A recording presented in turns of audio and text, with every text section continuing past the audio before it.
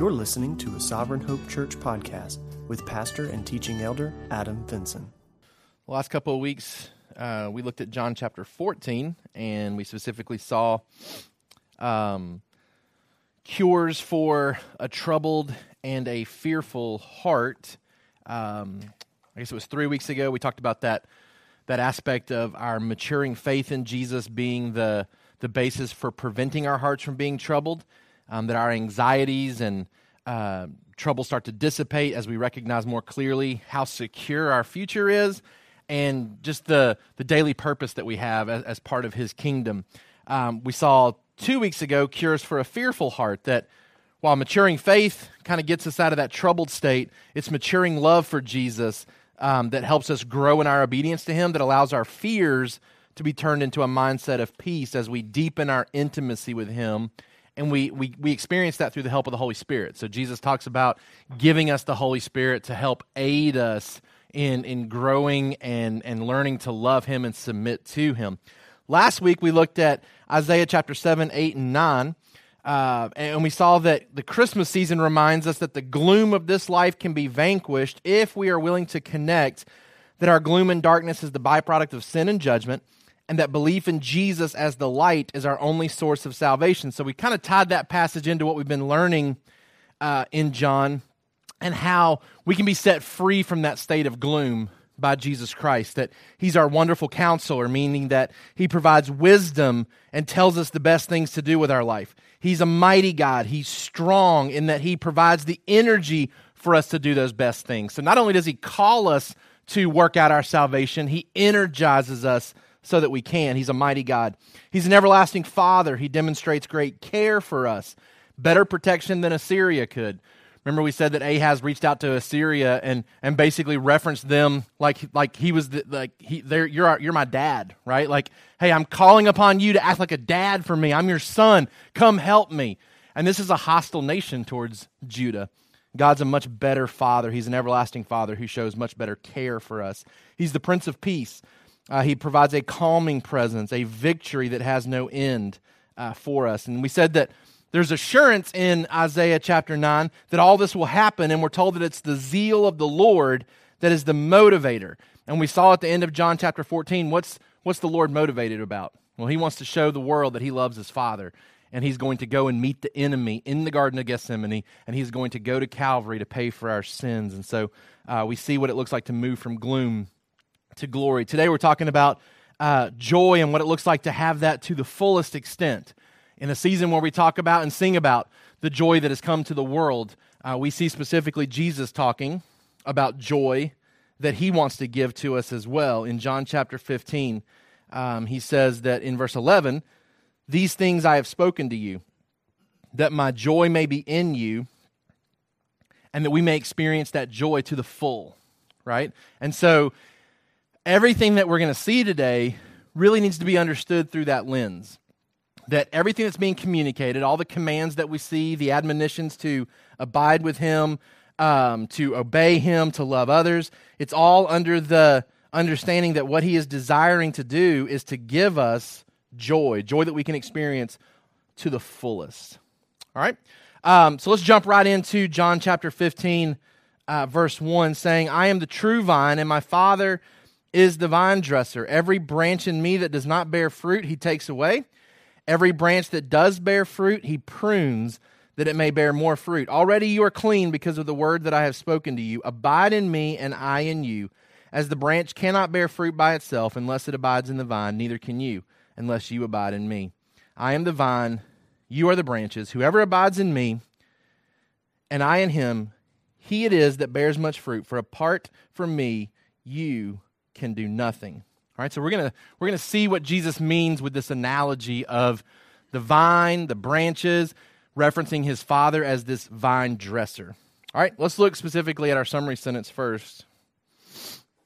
True Christians abide in Christ by knowing and responding to His Word, which allows them to produce increasing fruit and experience lasting joy. True Christians abide in Christ by knowing and responding to His Word, which allows them to produce increasing fruit and experience lasting joy. Remember, we said a couple weeks ago that Jesus is starting now to transition his disciples into understanding what life's going to look like post-cross. That he's about to leave them temporarily to go to the cross. They're not going to be able to go with him. They're not going to be able to interact with him for several days. He's going to resurrect and have periods of time with him, right? And then he's going to be gone physically and no longer with them.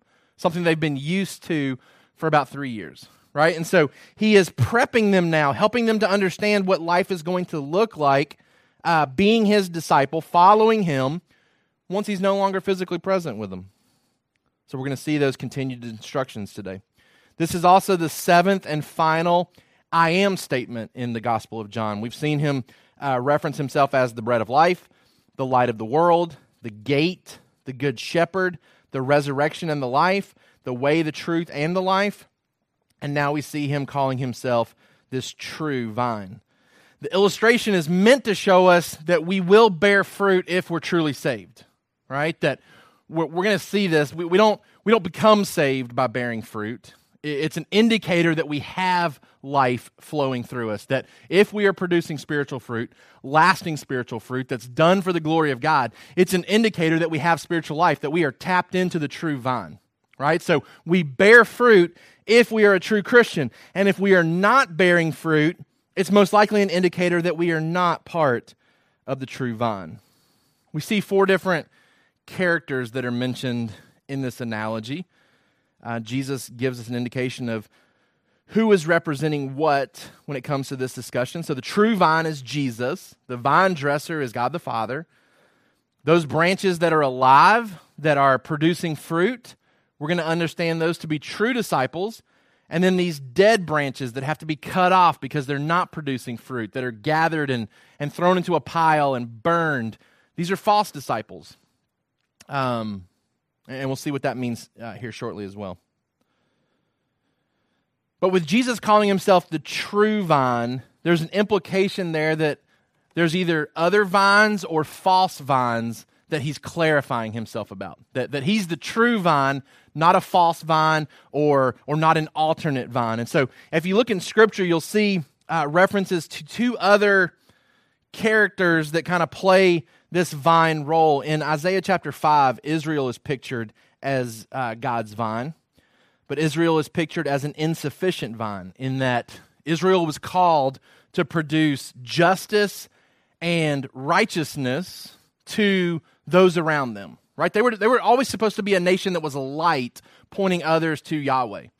They weren't supposed to isolate themselves, nor were they supposed to reject those around them. They were to be this light that was a vessel, a beacon of justice and righteousness. And yet what we find is that they're the opposite of that. They're oppressive, they're unrighteous, right? They're going after false gods and getting into all that comes with that, right? So they are an insufficient vine. And it talks about that in Isaiah chapter 5, that they are producing grapes, they are producing fruit, but they're inedible. And so with Jesus coming on the scene here, calling himself this true vine, really what he's communicating is that he is the true path to God, not Israel. Remember, Israel's kind of confused some things and believes that it's through the law that you come to God. Right, that you can get saved by becoming basically Jewish and following all these rules and regulations. And Jesus has come on the scene and denounced all that, which is why there's such hostility towards him. We want to kill him because you're tearing our system down. Right? So he says, I'm the true vine. I'm really the way, the source to spiritual life, not following the ways of Israel. They're an insufficient vine. They produce inedible grapes. In Revelation chapter 14, a chapter that we looked at in our study in Revelation, we find that the world is also pictured, but as a false vine. So over in Revelation chapter 14, Jesus coming to reap a harvest. It says in verse 14, Then I looked, and behold, a white cloud, and seated on that cloud one like a son of man with a golden crown on his head. and a sharp sickle in his hand. And another angel came out of the temple, calling with a loud voice to him who sat on the cloud, "Put in your sickle and reap, for the hour to reap has come, for the harvest of the earth is fully ripe." So he who sat on the cloud swung his sickle across the earth, and the earth was reaped.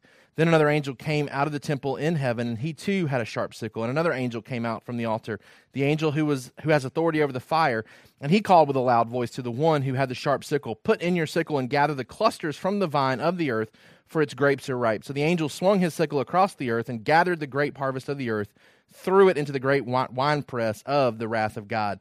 And the winepress was trodden outside the city, and the blood flowed from the winepress as high as a horse's bridle for 1,600 stadia. Remember, in context, we talked about this being answered prayers, the martyrs crying out to God for justice. And this is him showing up and reaping the earth of its false grapes as well. It's bad fruit and judging it, and it leading to this winepress, this wrath-deserving grape. So Jesus is the true vine. He's where we find our true life, not through Israel and not through this world. All right? I told you earlier that I felt it important for us to talk more about what this passage means before we really get into application. Normally, the way my sermon notes are going to flow is I'm going to give you each point that's kind of application driven. But in this passage, as I was reading through it, I felt like there's so many things that are assumed, and so I wanted to approach it more from a questioning type standpoint, helping us to see what some of these things mean. Otherwise, we kind of blow through this real quick. We assume that maybe we know what some of these things mean, and we might miss the point that Jesus is making. So I'm going to give you 3 questions this morning that we want to try to answer. What does it mean to abide in Christ? What type of fruit should we produce? And how do I know if I am abiding in Christ? And so you've already had some time to discuss these in your discussion groups. We're hopefully going to provide some final clarity for you on those 3 questions, because those 3 questions are so important in this passage, because we're being called to abide in Christ, so we certainly need to know what that means. We're being called to produce fruit as a result of abiding in Christ, so we certainly need to know what type of fruit it is that we're to be producing. And then there's this division that we see in this passage, where some people who don't produce fruit are viewed as unsaved and worthy of judgment, and then others who are producing fruit that should have an expectation of producing more fruit and being obedient to certain commands. And so I think we need to know, are we abiding in Christ or not? How do we know which group we fit into? Okay, so we're going to try to tackle all 3 of those questions this morning. In the midst of that, I'm going to give you some truths that stand out, that are very clear from this passage. Okay, so let's go with number 1. What does it mean to abide in Christ? What does it mean to abide in Christ? Rob from Snowbird and I were driving home last night from hunting, and kind of talking through this passage a little bit with him, and telling him, he'd asked me what I was preaching on today, and so I was walking through it with him. And I just kind of asked him, I said, how would you explain to somebody, off the cuff, what it means to abide in Christ? What does that mean to you? And so, he immediately went to the analogy that's referenced here, this idea of being tied into Christ and drawing our life from Christ. That ultimately the decision makings that we have, the emotions that we experience and feel, everything about our life is coming from Christ and what we know about him from his word. And so we were kind of talking about this, and so I tried to put down on paper maybe a description that captures what I think it means to abide in Christ and what Jesus is describing here. It means we are united to him in such a way that all of our life is now drawn from following him through his word and living out obedience to him by the ways we interact with others in this world. We're united to him in such a way that all of our life is now drawn from following him through his word and living out obedience to him by the ways we interact with others in this world. I think you see elements of what I just said there in this passage. There's this aspect of us being united to him. One commentator kind of described it as, it's as though the Holy Spirit functions like sap from a tree, and the Holy Spirit is flowing through us and giving us the life to produce the fruit that's talked about in this passage. That we're tied in, and you've seen maybe a tree before or a bush before that has a branch on it that's no longer alive. It's dead, right? It's not producing leaves. It's not producing fruit. It needs to be cut off. It needs to be removed. It's not alive, right? The rest of the tree might be, but this piece is not, and it needs to be removed. When we talk about abiding in Christ, we're talking about being united to him in such a way that all of our life is now drawn from following him, right? That's the picture that we see in this Gospel of John, these disciples who are abandoning their previous life to now follow the shepherd, right? Whether we're going through the valley of the shadow of death or whether we're sitting down in green pastures, I'm all in and following you wherever we have to go, right? All my life is drawn from following him through his word, right? I buy into the fact that his word is good, his rules are right, his design for my life is best. And I live out what I know about him through his word in obedience, and it looks or fleshes it out in such a way that it changes the way that I interact with others in this world, changes the way that I interact with others and the world.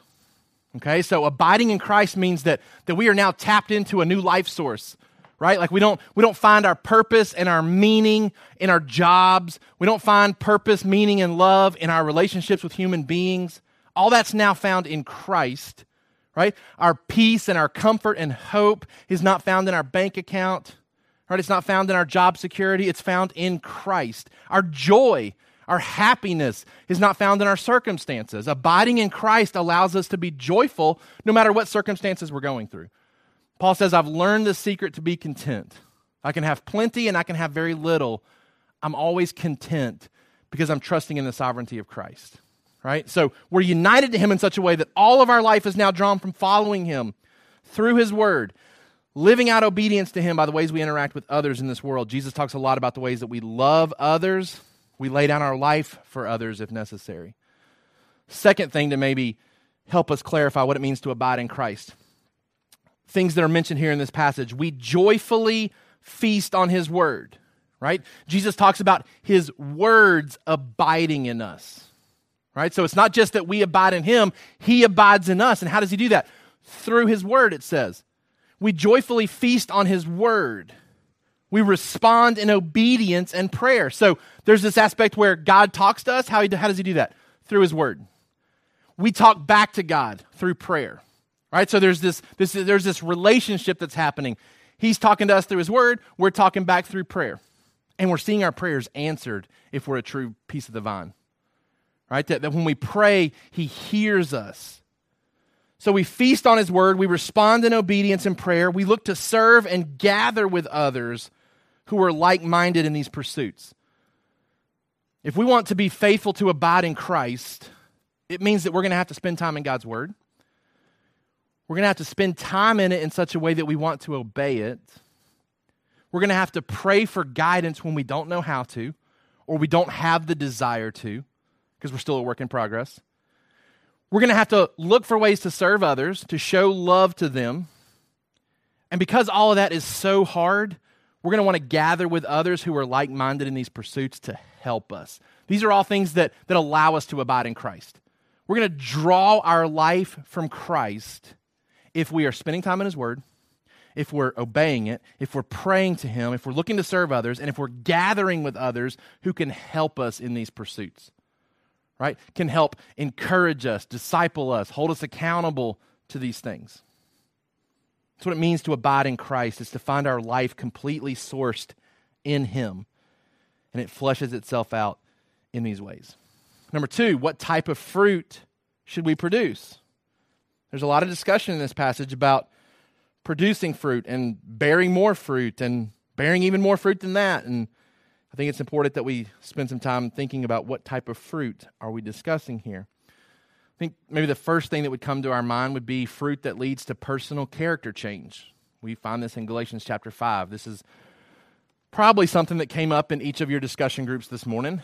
The aspects of the fruit of the Spirit, right? And those fruits of the Spirit are contrasted with fruits of the flesh. So you can say there's dual aspects going on there, where there are things that should not be true about us anymore and things that should be becoming true of us as we come to Christ and as we are now filled with the Holy Spirit running through us, right? So there's this personal character change that's meant to take place in us. as we're being transformed into the image of Christ. So there's fruit that should be shown in the ways that we're changing personally in our character. Number 2, fruit that rejoices and praises God while serving others.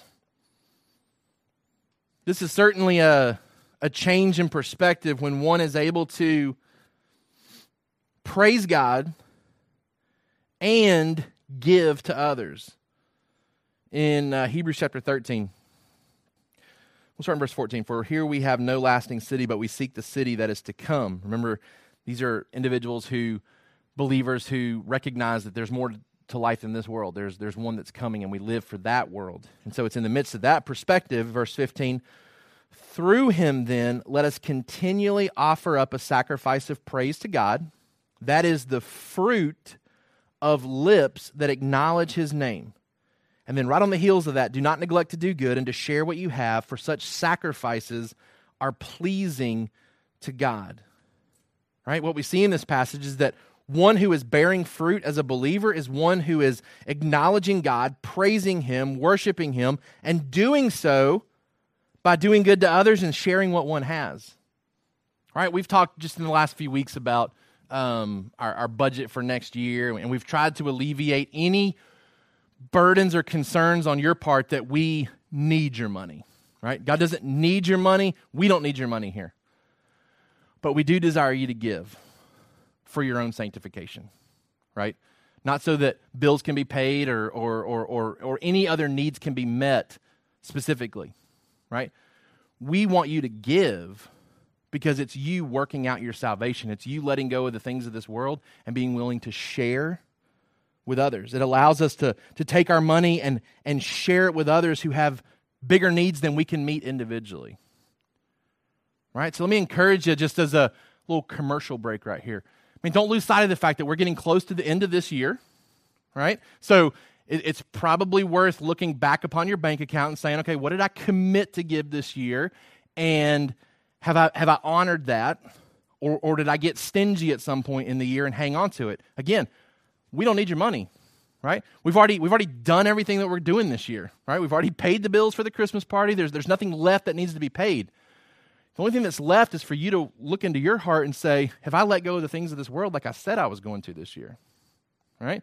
And to model that, I went through meticulously because I don't keep, I write so few checks, I don't keep up with it like I should, right? So I meticulously went back January to December just to make sure that I wrote the check that I was supposed to write. And I sent it to our finance lady and I said, hey, I want you to double check my numbers and make sure that I've done what I committed to do this year. And she sent one back and she said, I don't have this one.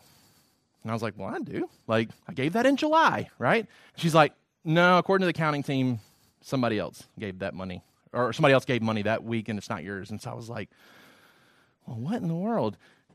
But I wasn't content to not give if I still had money that I needed to give based on the commitment that I made, right? So I kept digging and I kept thinking, and there's no way for me to look at the check image. I can't see what I wrote it to, and was just really intentionally thinking through it. And then I remembered that money was used for this thing, and it was just the exact same amount, right? And so I was like, oh, so there it is.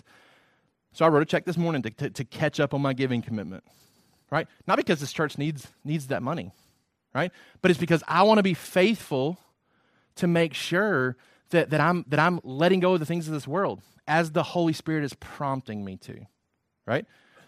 We've got opportunities for our members to commit to give for next month or next year too, and that deadline is coming up, right? We want you to commit to give again, not because we need your money, but because you need to give it so that you can grow in your faith. So you can grow in your faith. All right? It's part of the fruit that we can produce. Praising God with our lips and turning around and showing service with our hands and giving to those who are in need. Fruit that rejoices and praises God while serving others. And then number 3, fruit that produces words that feeds others. It's a cool picture in Proverbs chapter 10. We'll start in verse 20, actually. Really, there's just a lot here in Proverbs 10 that's pretty cool about your mouth and your tongue and what you do with it. Verse 20 says, the tongue of the righteous is choice silver. The heart of the wicked is of little worth. But verse 21 says, the lips of the righteous feed many, but fools die for lack of sense. It's a cool image there that our lips, the words that we use, right? The things that we say, the things that we say to coworkers, things that we say to our spouse, the things that we say to our kids, the things that we say about our boss to other people. And those are supposed to feed people, right? Supposed to encourage or nourish. So think about this aspect of fruit, right? That aspect of feeding, right? We're supposed to produce fruit with our lips that feeds somebody's soul, that refreshes them, that encourages them, that gives them maybe proper perspective when perspective has been lost, right? We're supposed to have that type of fruit from our lips, the type of fruit that feeds somebody else. And we all have plenty of opportunities where we could do that. Those are three things that I wrote down as I was thinking through the type of fruit that I see in Scripture that we are called to produce. This personal character change, this rejoicing and praising of God while we serve others, and then also this type of fruit from our words that feeds others. All right, now let's look at 15, John chapter 15. Let's look at 10 truths that I want to hit you with really quick as we walk through this passage. Truths from John chapter 15. So we've answered the question, what does it mean to abide in Christ? What type of fruit should we produce? Hopefully now that'll help us understand better what's being described here. All right, let's go with truth number 1. If you are not producing spiritual fruit, you are most likely not in Christ. If there's no fruit, there means there's no connection with Jesus. He says, every branch in me that does not bear fruit, he takes away. And every branch that does bear fruit, he prunes that it may bear more fruit. It says the branch in verse 4 cannot bear fruit by itself unless it abides in the vine. Neither can you unless you abide in me. I'm the vine, you are the branches. Whoever abides in me and I in him, he it is that bears much fruit. So Jesus is essentially saying, if you are in him, you will bear fruit. Now, he makes this statement, every branch in me that does not bear fruit, he takes away. You could potentially try to manipulate this and think, oh man, if I stop bearing fruit, I'm going to lose my salvation and be pulled out and cast out, because you skip down to verse 6 and it talks about those who do not abide in me, he is thrown away like a branch and withers, and the branches are gathered, thrown into the fire, and burned. This is simply another way of Jesus talking about those wheat and tares that we see, right? That he is saying, hey, Judas was here all along. He looked very much like a disciple. He looked very much like he was in me, but he is not a fruit-producing branch, right? He's with us, but he's not really in us, right? Like he's not really a part of us. And Jesus talks about the fact that the enemy comes in and sows seeds. He sows these weeds or these tares that will grow in church, that will look very much like a Christian at times, maybe sometimes even hard to distinguish between for us. But they will show themselves to be true or false disciples by the fruit that they produce. And if they aren't producing fruit, they were never part of being in Christ. If you're not producing spiritual fruit, you are most likely not in Christ. I say most likely because there may be brief seasons in your life where you feel fruitless, right? And so I don't want anybody to overly panic here. But what is most true about a believer is one who is producing fruit in his life. And Jesus says, if you're not in me. And you're going to be taken and you're going to be removed. Number 2, if you are in Christ, you are producing fruit and will most likely be pruned in order to produce more. He says in verse 5, I am the vine, you are the branches. Whoever abides in me and I in him, he it is that bears much fruit. For apart from me, you can do nothing. So Jesus affirms there, if you're in me and I in you, fruit will be produced. But he says in verse 2, the person who produces fruit, every branch that does bear fruit, he prunes that it may bear more fruit. Right? We're probably familiar with that pruning process, and in the cutting away of the branches, it allows for more fruit to be produced. And oftentimes that's what we see if our trials and difficulties are not specifically discipline related, where God's having to intervene because of disobedience, right? A situation like a Job who is honoring God and yet finds himself going through storms in life. right? It's in the midst of those difficulties. It's in the midst of the shadow of death where that pruning process takes place, allowing us to come out on the other side capable and equipped to produce more fruit. And that pruning process is difficult, right? If the vine could speak, it would cry out and say, quit cutting there, right? Like that hurts. But fast forward and you would have the vine also speaking back to you, the branches speaking back to you and saying, now that I can look back, I can see the purpose in that. Right, we are now producing more than we ever have before.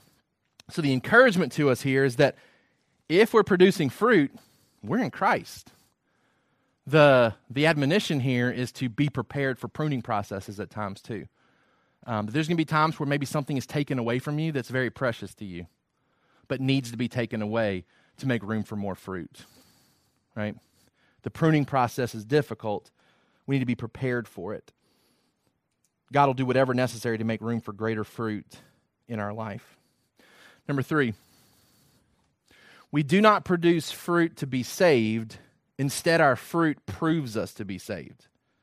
Right? Don't get caught up in the distinguishing remarks here about believers and unbelievers and think in some way that your salvation will be measured based on how much fruit you produce. Jesus makes this comment in verse 3. Already you are clean because of the word that I have spoken to you. Right? There's this admittance by Jesus here. We've already dismissed Judas. Just like I told Peter that he was clean and didn't need a full bath, right? He's telling his disciples here, you guys are already clean, right? Like you're not in jeopardy of not being saved. Fast forward down to verse 15 and 16. No longer do I call you servants, for the servant does not know what his master is doing, but I have called you friends, for all that I have heard from my Father I have made known to you. You did not choose me, but I chose you and appointed you that you should go and bear fruit and that your fruit should abide. It's the same word there about our fruit abiding. That's what we're told to do in Christ. Well, that word can also be translated remain. So what's Jesus saying here? He's saying, look, you guys are already clean. And before you've even gone to produce fruit, I'm just letting you know it's not really up to you and your choice. I've already chosen you for this. Just like what Ephesians 2 talks about, right? That we were saved for good works. That it's the purpose in our salvation. So Jesus is saying, look, you guys are going to produce fruit. And I've already ordained that it's going to be lasting fruit. Right? It's going to be eternally purposed fruit that's going to come from you. So it's an encouragement to us as believers, especially those of us that are maybe insecure or lack the assurance that we are capable of having the Holy Spirit live through us and us doing meaningful things for His kingdom. Jesus is saying, look, you abide in me, I abide in you. You are going to produce fruit. And your salvation is not contingent on it. It just simply shows you to be saved, right? Your salvation is not hanging in the balance as to whether you produce fruit or not. What he's saying is if you produce fruit, you've always been in me, right? Like it's true that you are a believer. We don't produce fruit to be saved. Instead, our fruit proves that we are saved.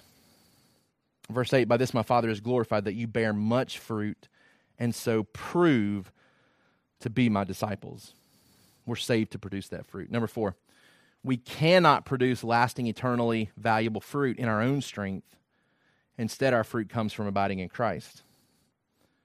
We can't produce lasting, eternally valuable fruit in our own strength. Instead, our fruit comes from abiding in Christ. So he tells us in verse 2, every branch that doesn't bear fruit is going to be removed. Verse 3, you're already clean, so you don't have to worry about your salvation being based on your ability to produce fruit. But number 4, if you abide in me and I in you, as the branch cannot bear fruit by itself unless it abides in the vine, neither can you unless you abide in me. And so he is telling us that we will not be fruitful if we are not abiding in him.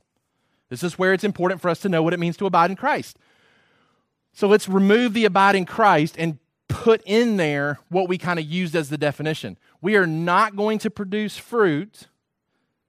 We're not going to produce fruit if we are not united in him in such a way where we're letting our life flow from his word. If we're not trying to live out obedience to him in the ways that we interact with others in this world, if we're not feasting on his word, responding in obedience and prayer, looking to serve others, if we're not faithfully gathering with others, we're not going to produce fruit. Right? We're going to be trying to function detached from Christ and try to be productive without him. And he says that's just not possible. It won't be lasting. It won't endure. Instead, you have to be tied into me. I'm the vine, you are the branches. Whoever abides in me and I in him, he it is that bears much fruit. For apart from me, you can do nothing. Number 5, abiding in Christ involves us drawing life from his word. We used that in our definition earlier. It involves us responding in loving obedience. It involves us drawing life from his word. So we go to his word, not to check off a list that I've had my devotions today, but we go to his word for life. You have the words of life. Remember, Peter said that, right? Jesus had some tough teachings, and he says, you guys going to leave too with those other false disciples, those other dead branches? Am I going to have to cut you guys off too? Peter says, where else are we going to go? You have the words of life. Like we're hanging on every word that you say. We want it to drive everything that we do moving forward. Abiding in Christ involves us drawing life from his word. It means if the word says it, we do it without questioning it. Without questioning it. Right? AJ and I had an exchange this morning where he wasn't abiding in my word. And I finally just had to look at him and said, you're not going to question me and you're not going to argue with me. You're just going to do it. You're just going to do it. Right? And we've got to have that perspective with God. Like I have to have that perspective as AJ's dad to my Heavenly Father. I have to submit to him so that I can lead AJ well, so that I can lead my family well. I have to come to God's word and say, whatever it says, we're going to do it. We're going to do it, and we're not going to argue with it. We're not going to try to explain it away. We're not going to try to simplify it or change it or alter it to fit the things that we want to do. If it says we're going to do it, then we're going to do it. We draw life from his word. Number 6, abiding in Christ involves us responding in loving obedience to his word. He says in verse 9, as the Father has loved me, so have I loved you. Abide in my love. If you keep my commandments, you will abide in my love, just as I have kept my Father's commandments and abide in his love. These things I have spoken to you, that my joy may be in you and that your joy may be full. He talks about this piece of how do we abide in him? How does he abide in us? It's through his word, and it's through us being obedient to those commands. In verse 14, you are my friends if you do what I command you. Right? Abiding in Christ is necessarily tied to responding to his word, but doing so in loving obedience. Not a sense of drudgery, not out of a sense of duty, but because you're fully convinced that he does have the words of life. Number 7. If we are truly abiding in Christ, we will see prayers answered. If we are truly abiding in Christ, we will see prayers answered. He tells us this in verse 7. If you abide in me and my words abide in you, ask whatever you wish and it will be done for you. Verse 16.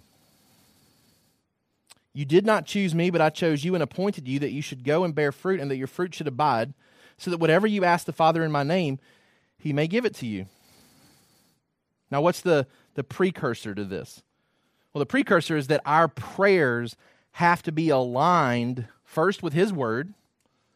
Right, so we pray, request, and ask and expect based on our will, our desires, therefore our prayers kind of flowing from his word, right?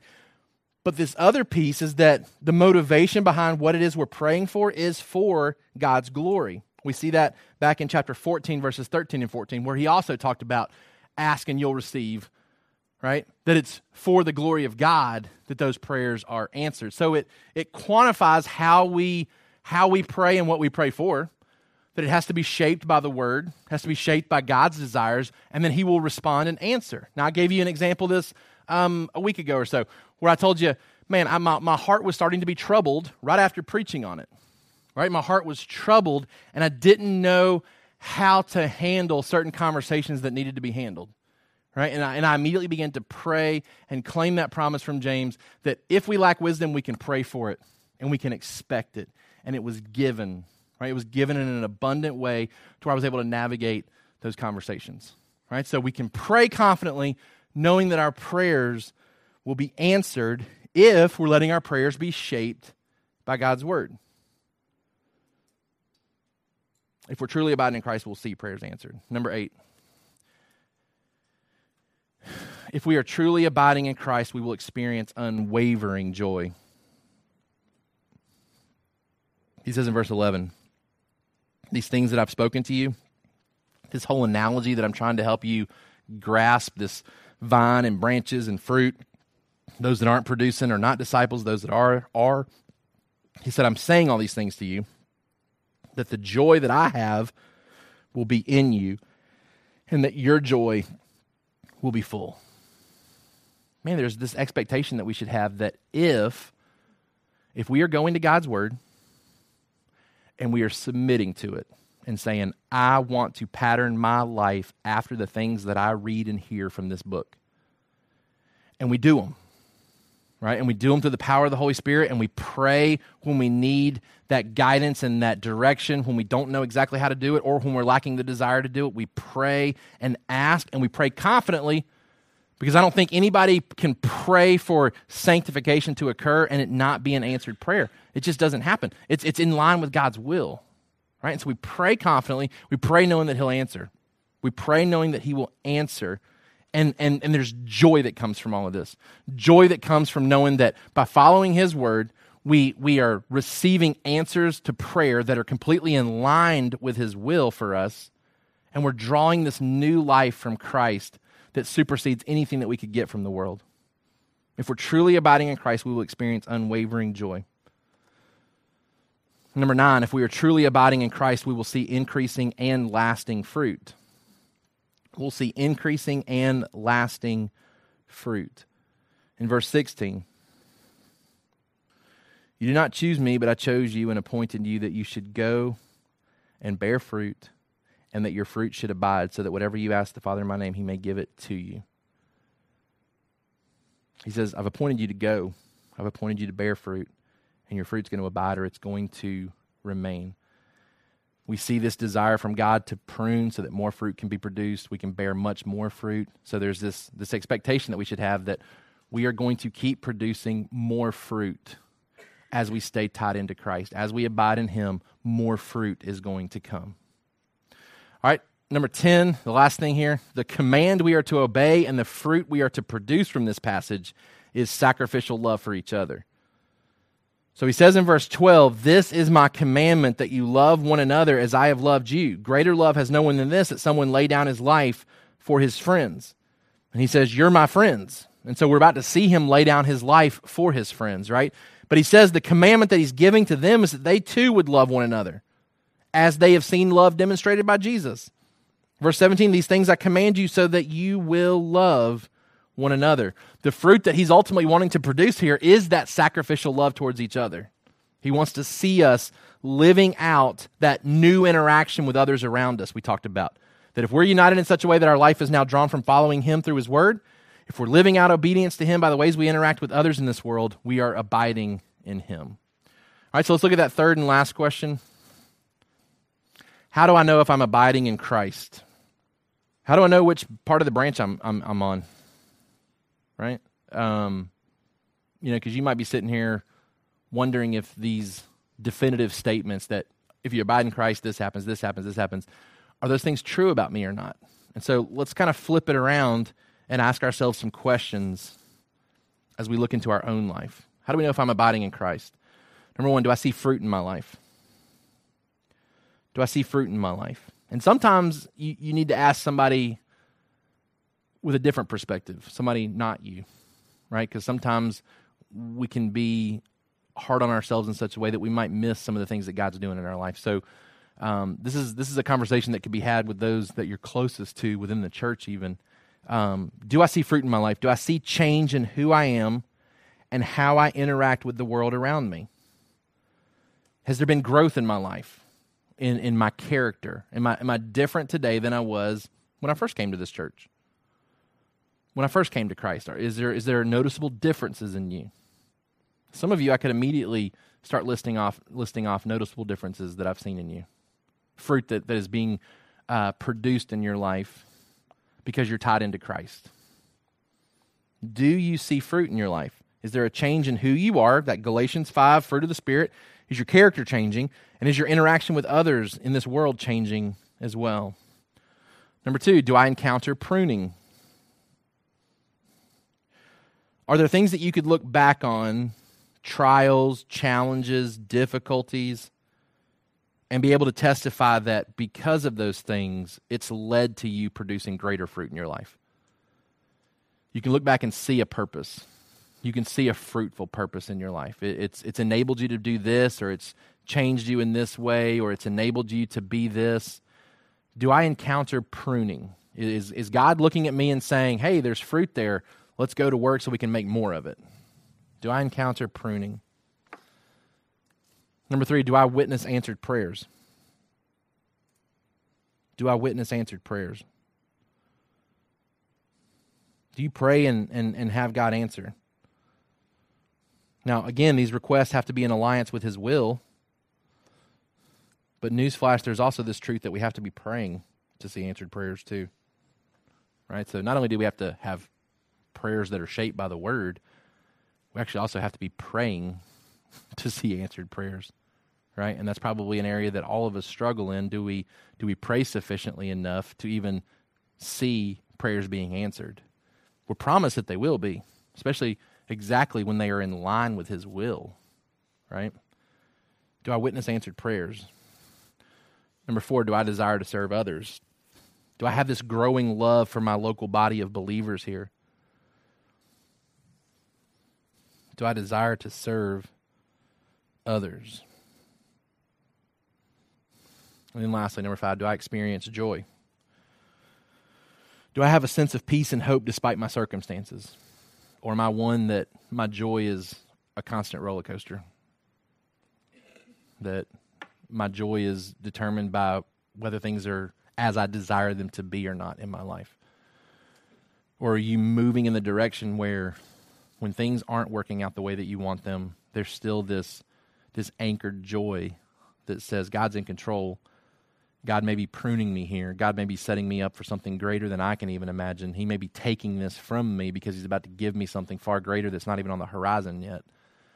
Do I have that type of joy that is entrusting my life as a branch to the vine? Trust the life coming from the vine, right? I'm trusting that shepherd to take me the best route to the green pastures. So, do I see fruit in my life? Do I encounter pruning? Do I witness answered prayers? Do I desire to serve others? Do I experience joy? All right, 2 points of application that I want to leave you with today. One's to be done this week. One is to be done over the next 2 weeks. Number 1, I want us to pray specific prayers this week, and I want us to take note of specific answers to celebrate next week. So part of us coming together next week as part of our prayer time is going to be, what are some prayers that we've prayed this week, or maybe just recently if we need to fall back on some previous weeks. What are some prayers that we prayed this week that we saw answers to, right? Things that you specifically prayed and said, God, will you do this? And you prayed it knowing that it was in alignment with His will based on what you see in His Word. You know that you were praying it out of motivation for His glory, and you can see the fruit of the answered prayer. Let's celebrate those together next week. Specific prayers that we pray this week that we can say, God answered this. It's evidence that we're abiding in Him, right? Number 2, plan to show specific love to someone over the next 2 weeks from our church in obedience to this command to love others.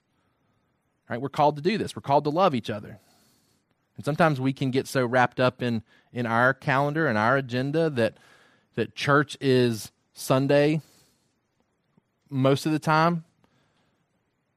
But outside of that, I've got all this other stuff going on, right? And sometimes we're so disconnected from everybody else that we're not taking advantage of opportunities to love on each other and serve each other and to use our lips to feed others, right? There's people in our church that need lips to feed upon, which sounds weird. People in our church need your encouraging words. We'll say it that way, right? Just making sure everybody's listening right here for the application, all right? Right? People need you to speak truth to them, to encourage them, to lift them up. They need that type of service. They need that type of love, right? So try to identify somebody. This week may be crazy with Christmas stuff. Next week, maybe even a little bit crazier with New Year's Eve stuff. But try to find some time this week to love on somebody, serve somebody. It doesn't have to even be in person, right? It can be a text message. It can be a realm message. It can be an email. It can be a phone call. It can be meeting up and having a connecting point where you say, hey, let's go grab coffee and just hang out for a little bit, right? Find somebody to love on this week or next week. All right? I'm going to pray for us, and then Tyson will come and close us out in song. God, we thank you for this passage and just the reminders that are contained for us here. We thank you that as believers, we really can abide in you, that we do that by feasting upon your word, trying to live out in obedience to you what we see there, that you empower us with the Holy Spirit to do it, that we can gather with others when we don't fully know how to. We can pray to you when we're struggling to. God, help us to see that there's a role that we play in this part, that you abide in us, but we're also called to make steps to abide in you. So God, help us to be faithful to do that. Help us to be faithful to step back and say, am I spending time in the Word like I need to? Am I praying like I need to, so that I can maintain that relationship with you? Am I gathering with others faithfully? Am I seeking to serve others faithfully? God, help us to do a good self-inventory to see if part of the reason maybe we don't look as much like we're abiding in you is because maybe we're not taking the steps to do so, and help us to see that that's going to necessarily translate into the type of fruit or even the amount of fruit that we're producing as well. Father, if there's anybody in our midst that's one of those branches that's just dead and is not producing fruit at all, it's not because they've lost their salvation, it's because they've never been saved. I pray that you would make that crystal clear as well. God, that they would see that prayers aren't being answered and fruit's not being produced, and there's not a desire to be obedient, and there's not a desire to serve, and those things aren't true about them. God, I pray that you'd make that clear as well, that you'd bring branches that are on the verge of being broken off and discarded, that you would bring them to life, and that Holy Spirit sap would run through them and ignite them and produce fruit in them as well. And we ask that confidently because we know that's part of your will to bring people to you. And so, God, I pray that you would do that, that you would bring any in our midst that aren't saved, that you would bring them to salvation. And as we leave today, God, pray that we would be mindful of things that are coming this week, that there may be pruning opportunities. There may be opportunities to produce fruit, though, as well. And so, God, I pray that we take advantage of whatever circumstances come our way, that we would find great joy in the midst of them. We would keep trusting you.